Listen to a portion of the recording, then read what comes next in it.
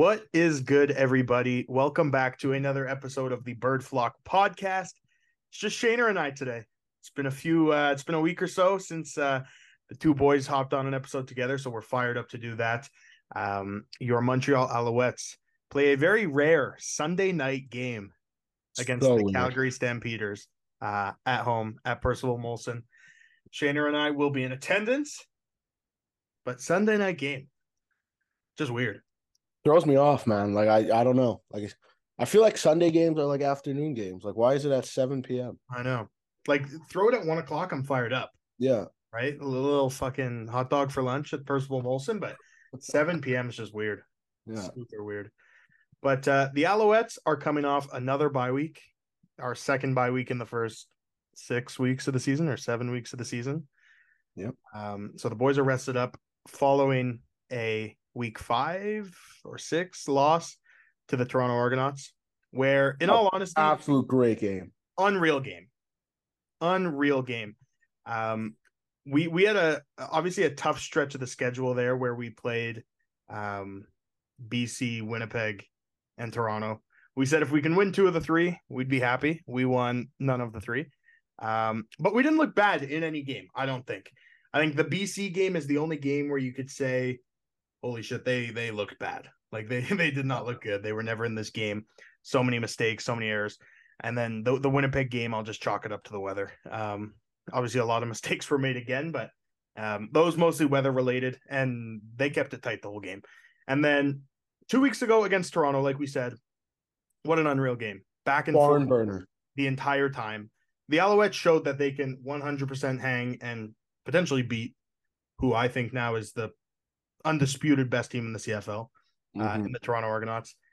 But yeah, let's go back to that game. Any thoughts that or things that really stand out from that guy? I know it was a while ago, but I don't even want to talk about the game right now. I want to talk about the crowd. I think that was the most electric an Al's game has been in years.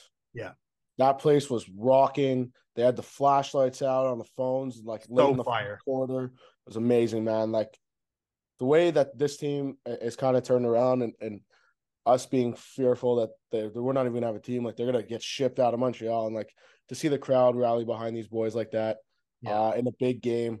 I think it was a Friday night. I think it was a Friday night. Yep. Vibes were electric, man. Even though they lost that game, like you said, just to be in a game against the best team in the CFL, like that, lose by a touchdown late in the game, I think it gave the fans a lot of hope, even though they have a losing record right now. Which is crazy to me. Yeah, but like we said, I mean, I think the 3 teams that we kind of knew going into the season, were going to be tough games. Were tough games for the boys. Yeah. But talking to you before the game, and talking to my dad before the game, I even said it. I was like, there's something about Montreal Toronto that it's always a good game. It doesn't matter if one of them's in first and one of them's in last, or they're both fighting for a playoff spot or what it is. These two guys have been rivals for so long that it's just always something comes up that the game's electric and it's a close game. One thing I want to talk about is, like, I know last time we were on here, I was screaming to run the ball, but I do not understand. You are down by 7 with like a minute left on your own 10-yard line, and the first play of the drive you call is a dive to William Stanback. A dive. Like, what are you doing, buddy? I know. And I know, just like in hearing a lot about around the stadium, a lot of fans are already questioning what's happening with Jason Maas and what his play calling is. I think we need to give him a little bit more time. It's only been 5 games into this contract and what's going on. But to me, that call was just mind-boggling. Yeah. Yeah, no, 100%. Like we got texts in the first half, though, to the Bird Flock account, and shout out to you guys who reached out. They said, oh shit, Jason Maas listens to the Bird Flock podcast because he's running the damn ball. And they did it effectively in the first half. But yeah, to come out and do that with, like you said, a minute left, I think that was after the missed field goal, I think, too. Yeah. They ran it crazy, insane. But I am not one of the ones who are calling for Jason Maas's head right now. I Absolutely think not. You look at what he's done with Cody, and that's not to take anything away from Cody, but Cody has been unbelievable this year. Like, has surpassed my expectations by a lot, if I'm being completely honest. And just what he's done with the offense in general. Obviously, yeah, there's going to be, complaints, right? There's going to be some, if we ran the ball 20 times, a game for the first 4 weeks, they probably would have been saying, why aren't we throwing the ball more? So it's just a matter of finding that balance, right? It's a very new team, no matter who the coach is, right? The unfamiliar receivers. It's also a new team for him. He doesn't know, it's one thing to say, like, big names in the CFL, but he still doesn't know how to use these big names in the CFL. He doesn't know how to use stand back yet, which I get. People are going to be like, oh, just run the ball. Obviously, it's stand back. Yeah. But there's ways to zone blocking and non-zone blocking that are going to get stand back in the best position to break off 30-yard runs, let's say. Mm-hmm. He is in 5 games with William Stanback. He doesn't know how to use Stanback and the O-line properly yet. Yeah. And I think it also shows he doesn't know how to use Walter Fletcher, right? To the point where he's been in the lineup once, right? When we know firsthand how much of a game breaker he can be. And not for nothing, I know there's only 9 teams in the CFL. And it's normally like, in the NHL, you say, okay, the West is really different than the East. In basketball, the West is different than the East. You can say the same thing in the CFL too, right? This is Jason Moss's first time coming over to the East and coaching an Eastern Conference team against primarily Eastern Conference opponents. Not to say it's entirely different, but it's definitely something to kind of factor into how he's calling games and things like that too. Mm-hmm. And then one thing that we didn't mention, and it seems like forever ago, but Tyler Snead scored 3 touchdowns. Oh my God. Against the Toronto Argonauts. If you haven't seen, last week we dropped an interview with Tyler Snead. First of all, what an awesome dude. What a great guy. Just loves football, loves playing football, loves being in Montreal, loves the opportunity he's been given. And obviously he's pretty fucking good at it too. Excuse my language, but he's pretty damn good at football too. Obviously the first 2 touchdowns were, maybe not designed to go to him, right? That first touchdown was end of the half. I think it was Q and Tyler Snead in the back of the end zone. Cody threw it up. Snead came down with it somehow. I think he's like 5'7", came down with it. I think that was like the funniest text I've gotten all season is my dad texting me. There's like 7 guys in the area. He's like, how the hell is the shortest guy on the field, right? The one out jumping everyone for the ball? Like, I think that just shows like, how much he wanted it and the opportunity he's given. He's not going to sit there and take it for granted. He's going to go and fight for that role. And man, 3 touchdowns in your first or second game is absolutely electric. Yeah. And that second touchdown, by the way, again, not to take anything away from Snead, but that was one of the best plays I've seen from an Als quarterback in a long time. Cody got out of that sack, which was a sure thing sack, rolled out left, found Snead wide open.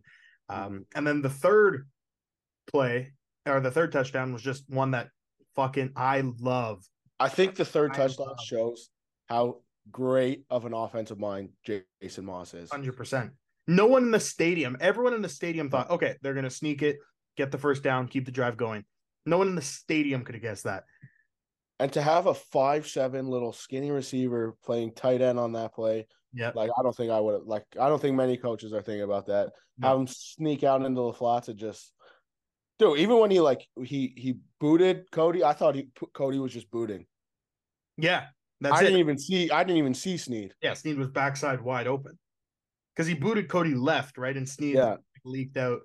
What one of my favorite play calls I've ever seen from like an Als game. That was great. Came at a perfect time too. You always see these special teams plays or whatever, these fakes pulled off at a perfect time. I think that was pulled off at the perfect time. And then had the absolute stadium rocking for the rest of the game. Oh yeah. Even down 7 with the ball with 1 minute left, it was still rocking. Like they were behind the boys on that drive, man. 100%.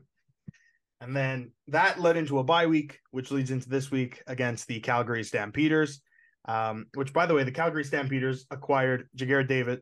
Just got ruled that trade is now not happening because Jagarrett didn't pass his physical. So the 6th round pick goes back to Calgary. Jagarrett goes back to Hamilton. I don't know if he's going to play. I didn't know he was like. I mean, I know he was a healthy scratch. I think it was the last game. I think there's a lot of going on. He didn't report to training camp. There's a lot going on with that whole situation, man. I don't know what's happening with him.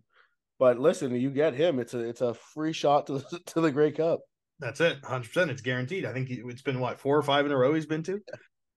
It's a guarantee. I think Montreal should take a shot on him. Just fucking dash him away on the roster somewhere. and it's your ticket. But in a lot of CFL power rankings, first of all, I think the CFL, considering the Als are 2 and 3, have given the Als a lot of respect. They're still keeping them around that 4, 5, 6 range, anywhere in between there, and then 7, 8, 9 are pretty clear cut at this point, especially with Trevor Harris going down probably for the season, and Hamilton and Edmonton just being Pee Wee football teams. But keeping them in that 4, 5, 6 range, with Ottawa, who Dustin Crum came out of nowhere and is suddenly this guy's a baller, man. He's suddenly Jesus. And with Calgary. And I've watched, I think, every Calgary game this year. And, you and I text back and forth about it. I don't think I've been impressed with them once in any outing. I think they've coasted by. I think they've, like the Als, to be fair, they've beaten bad teams. But I think the Als have looked way better in their losses than Calgary has, and better in their wins. I think if you look at it right now, off the top of my head, I think Montreal is that fourth team. I think they're a clear-cut fourth team, and I think it's going to be proven this week playing against Calgary. Yeah. I think Jake Meyer's stats look terrific. His passing yards and everything looks great, but I think if you actually watch the games, man, he's not. He looks like he's panicking all the time. Yeah. His receivers are making a lot of big plays for him. And then when you go to the Alouettes, it looks like, everything on that offense is kind of rolling smoothly in the pass game, aside from the O-line. But Cody and his receivers seem to be on the same page at almost every play, and Cody just looks, like we said before, fantastic. I don't think you could have sat here 5 games into the year and asked for more from your first year quarterback in Montreal. Definitely. So I think Montreal is that 4th team. The thing with Dustin Crum, bro, is that I think we see this every year in the CFL, where a quarterback bursts on the scenes because he has no tape on him, and then 4, 5, 6 weeks into him being the starter, it falls apart. No pun intended, but it just crumbles. True. It's true. Like you saw, the Als have had it a few times. The Als had it with Antonio Pipkin. The Als had it with what's his name? Oh my God, Tanner Marsh. Go down the list, man. The guy from Marshall. Yeah, Rakeem Cato. Yeah. It goes down the list, and once the tape comes on them, coaches. The guy started as the 3rd string quarterback for a reason, right? Yeah. Not saying that he can't ever be a starting quarterback in the CFL, because I'm sitting here right now saying Davis Alexander is our 3rd string quarterback, and I think he's going to be an amazing quarterback. Yeah, it's just he's young in the CFL, Dustin Crum. Yeah, and once teams get more tape on him, it's going to be easier to figure him out. 100%. And I think, honestly, we're kind of seeing that with Jake Mayer now, right? He had some success last year with Bo out, and we're seeing it kind of pay off this year, but it's not really like he looks good. He looks okay. But he's not the star that everyone made him out to be, and led Calgary to ship Bo off to Hamilton. I think that relationship might have been Speaking done. Speaking of Bo's back. Yeah, week 8, he's back. He is back. But for the Als matchup against Calgary, what's something that really jumps off the plate to you as I guess a key factor? And if we want to do one offense, one defense, or just in general, just your thoughts about the game, and then obviously we'll get into some predictions too. I think off the bat, I think it's just the same thing. I think we kind of say all like every week. I think the O-line is just gotta come in and they gotta stabilize. Calgary has 2 guys inside the top 10 and inside the top 3 in sacks. Both of them have 5 in Rose and Vaughters. 2 guys that are going to tee off against the O-line the way I think they're playing right now. I think that has to be fixed up. They've had 2 buys now. This is their 2nd buy.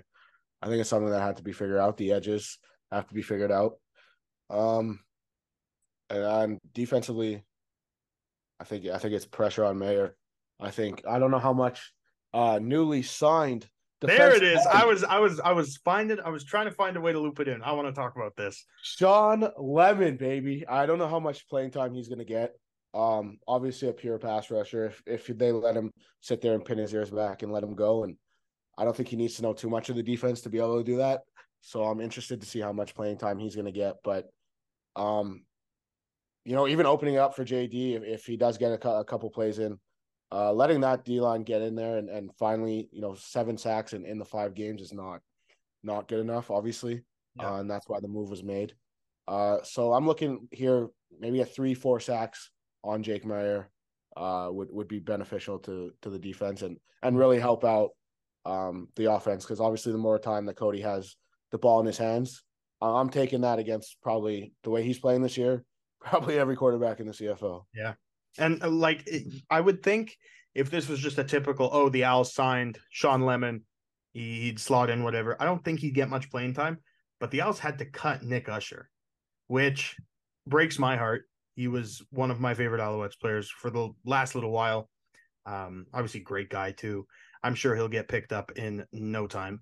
But having to cut him, the Owls at the end aren't necessarily super deep. Obviously, you have Lualu. That's not a backup third string guy they cut. They cut the guy that's starting every game. That's it. That they cut the guy who's playing 85% of the snaps at the end. Yeah.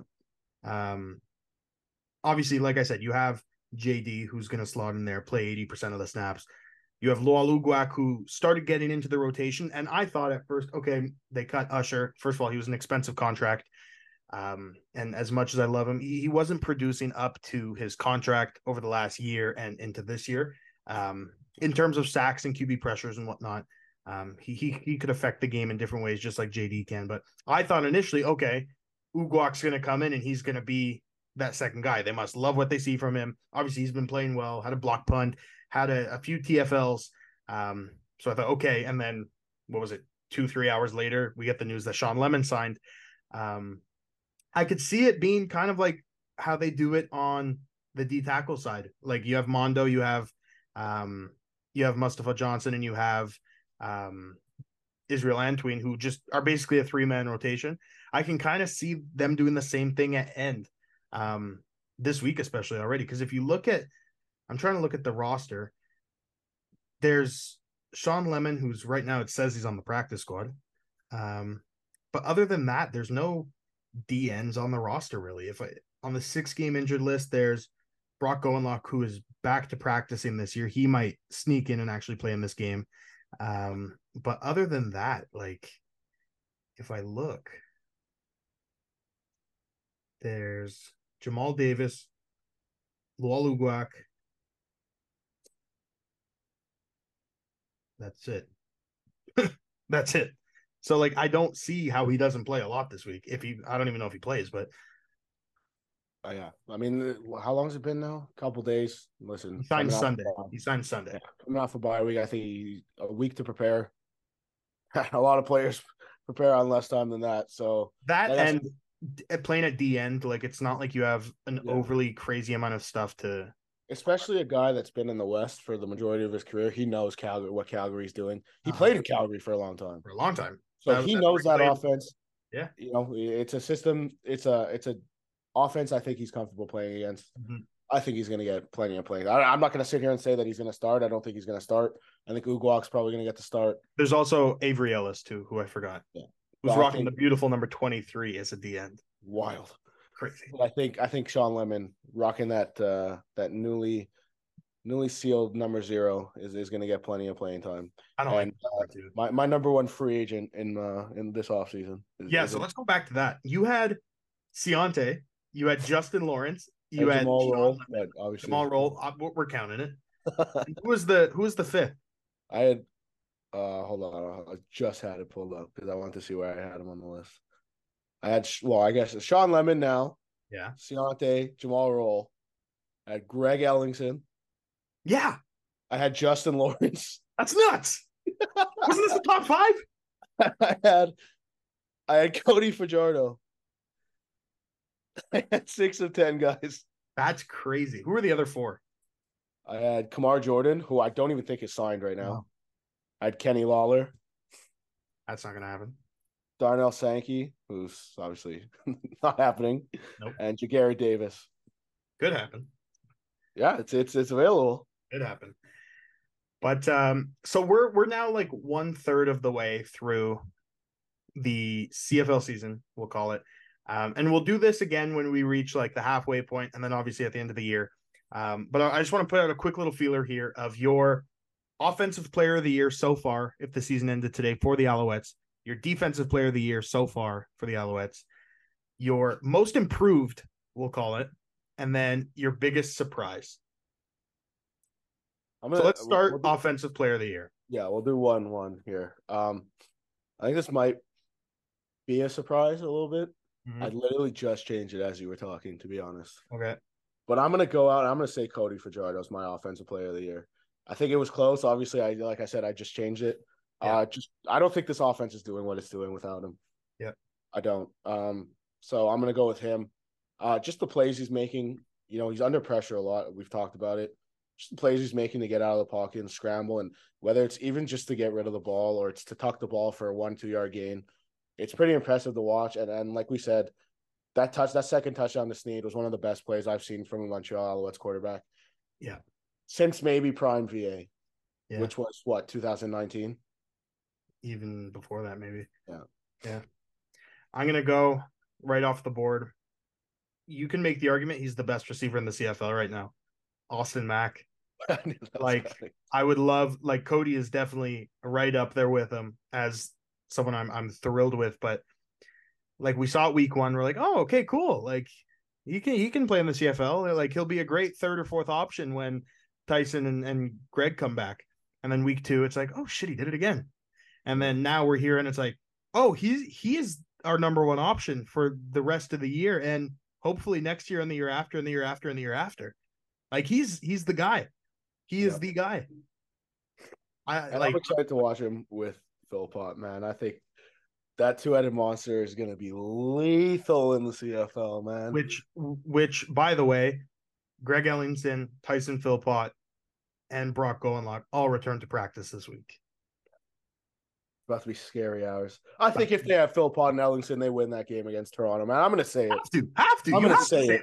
I'm going to say it. And imagine they had Ciante. I'm going to say it, man. Imagine they had Ciante. That was wild. That was so weird. We're sitting there watching pregame warmups. Yeah. We're like, where's Ciante? For like 10 minutes, we were trying to figure out where Ciante. And then we see Cordell Rogers come out when everyone else is in the locker room rolling, like warming up, and we're like, oh, Ciante's not playing. Cordell Rogers is playing.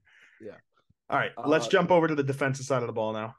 Your defensive player of the year for the Montreal Alouettes. My boy, my dog, the man himself, new position, and he's leading the team in tackles, and he's all over the field. He's covering running backs. He's covering receivers. Najee Murray. Love it. Love it. I'm going similar theming all over the field, making plays. I'm going with the hometown kid, Marc-Antoine Dequoy. Oh, baby. Love it. I don't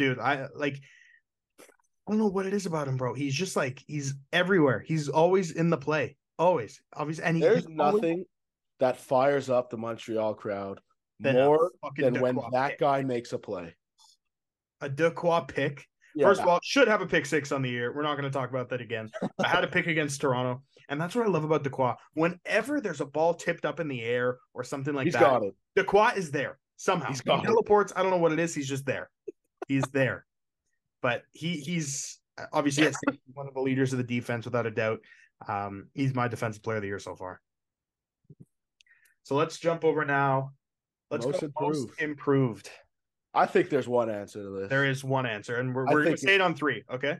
Well, if we don't have the same answer, this is about to be really awkward. It's going to be really weird, but okay. 1, 2, 3. Keon Julian. Yeah, okay. Has to be. Absolutely. For him to sit there and be fourth in the league in receiving yards right now with 415 going. And being on 2 buys. Yeah. 415, playing 5 games. Everyone in front of him. Dalton Shayne, 7 games. Nick Dembski, 6 games. Austin Mack, number 2, has also played 5 games. So 2 guys in the Montreal Alouettes that have played 5 games are sitting there with guys that have played 2 and 1 more game than them. And they are within 20 yards of both of them. Yeah. So to me, that's insane. Keon Julian Grant, I don't think we expected this from him at all. Obviously, the depth at receiver injury has obviously opened up a lot for him. But man, like, he's never had a 1,000-yard season in the CFL. But I knew it was possible from Keon. I just didn't think it would happen this year. I wasn't expecting it this year with the Greg Ellingson signing. I could see it in the future. I know Greg Ellingson obviously hasn't played, but I think there's a lot of people in the building right now that might be sitting there saying, we don't even need Greg Ellingson. Not that I won't take him. But No, I'm absolutely going to take him. But like we talked about a couple of weeks ago, there's a lot of depth at that receiver position that someone's going to have to go. yep. I And will like I make said, I think Keon is the guy that a lot of teams are going to be calling on. And if I'm Danny Machocha, I say, thanks for calling. Have a great day. Dunk. You don't give up young Canadian receiver, talent. You don't give up young Canadian talent Canadian. in the CFL. He looks amazing out there. He's unstoppable. If you want to call him a number 2 receiver, you can call him that. I think it's a 1A, 1B right now with him and Austin Mack. They're just so explosive with the ball in their hands, both of them. K just been, more than Austin Mack, to be honest. and just like I was vouching for a jump ball receiver, but there's some throws that Keon has just jumped out of the gym to go get, and we do not need a jump ball receiver anymore, man. No, literally not. I'm glad we have the unanimous decision on that one. And then let's go over to the biggest surprise. No, most improved. Yeah. No, biggest surprise. No, biggest surprise. Biggest surprise. Oh, you get it together, man. Yeah, I know. I'm falling apart. I'll let you listen. I think there's one name and one name only. Again, and it's your offensive player of the year. It's Austin Mack. Yeah. Coming into here, I think in the training camp episode, I said, "Hey, listen, this is a guy that I want to see. I can't wait to watch play." Did I ever think that he would be sitting here as the number 2 receiver, playing 2 games less than the leading receiver 5 games into the season? Absolutely not. I never could have predicted that. Listen, I watched him at Ohio State. He was an above average receiver. Wasn't a guy that I knew was going to blow the defenses away. Yeah. Watched him with the Giants in the NFL. I knew that he wasn't going to be a star in the NFL, obviously. Mm-hmm. Coming here, I was excited. Bigger field. His route running, his explosiveness. I saw him as probably like a receiver 3-4 type of guy. Yeah. Was I thinking that I'm going to sit here and have a conversation about this guy being a top 5 receiver in the CFL 5 games into his career? Absolutely not. So to me, that's the biggest surprise, and I think it has to be the biggest surprise. Yeah. For the sake of diversity in our answers, I'm going to go a different route, but I think that is kind of the unanimous answer. It has to be. But for me, it's a guy that joined the Als midway through last year and since then has not stopped making plays, and he's become one of my favorite players on defense. That's Mustafa Johnson. He comes in and he is leading the team in sacks, and he's just all over the place. He has a motor that does not stop, whether you're the first play of the game or in triple overtime. This guy has a motor that does not stop. And I really think he's slowly turning into one of the best interior defensive linemen in the CFL, and one that I'm very happy to have on our team. So for me, that's my biggest surprise this year. Obviously, Austin Mack, you have to give it to him because it's shocking more than anything. I want to throw an honorable mention out to Ento because he stepped in at corner the last couple of weeks and he's been amazing. There was the one touchdown. I want to go back to the Toronto game. Yeah, the game-winning touchdown that everyone had his head for. But if you watch that play, and I think I told you that because you didn't even see it, if you watch that play right before the snap, Wesley Sutton is turned to Ento and he's talking to him. So Ento is not seeing the snap of the ball. He gets burned on that play, but he almost made it back. Almost recovered.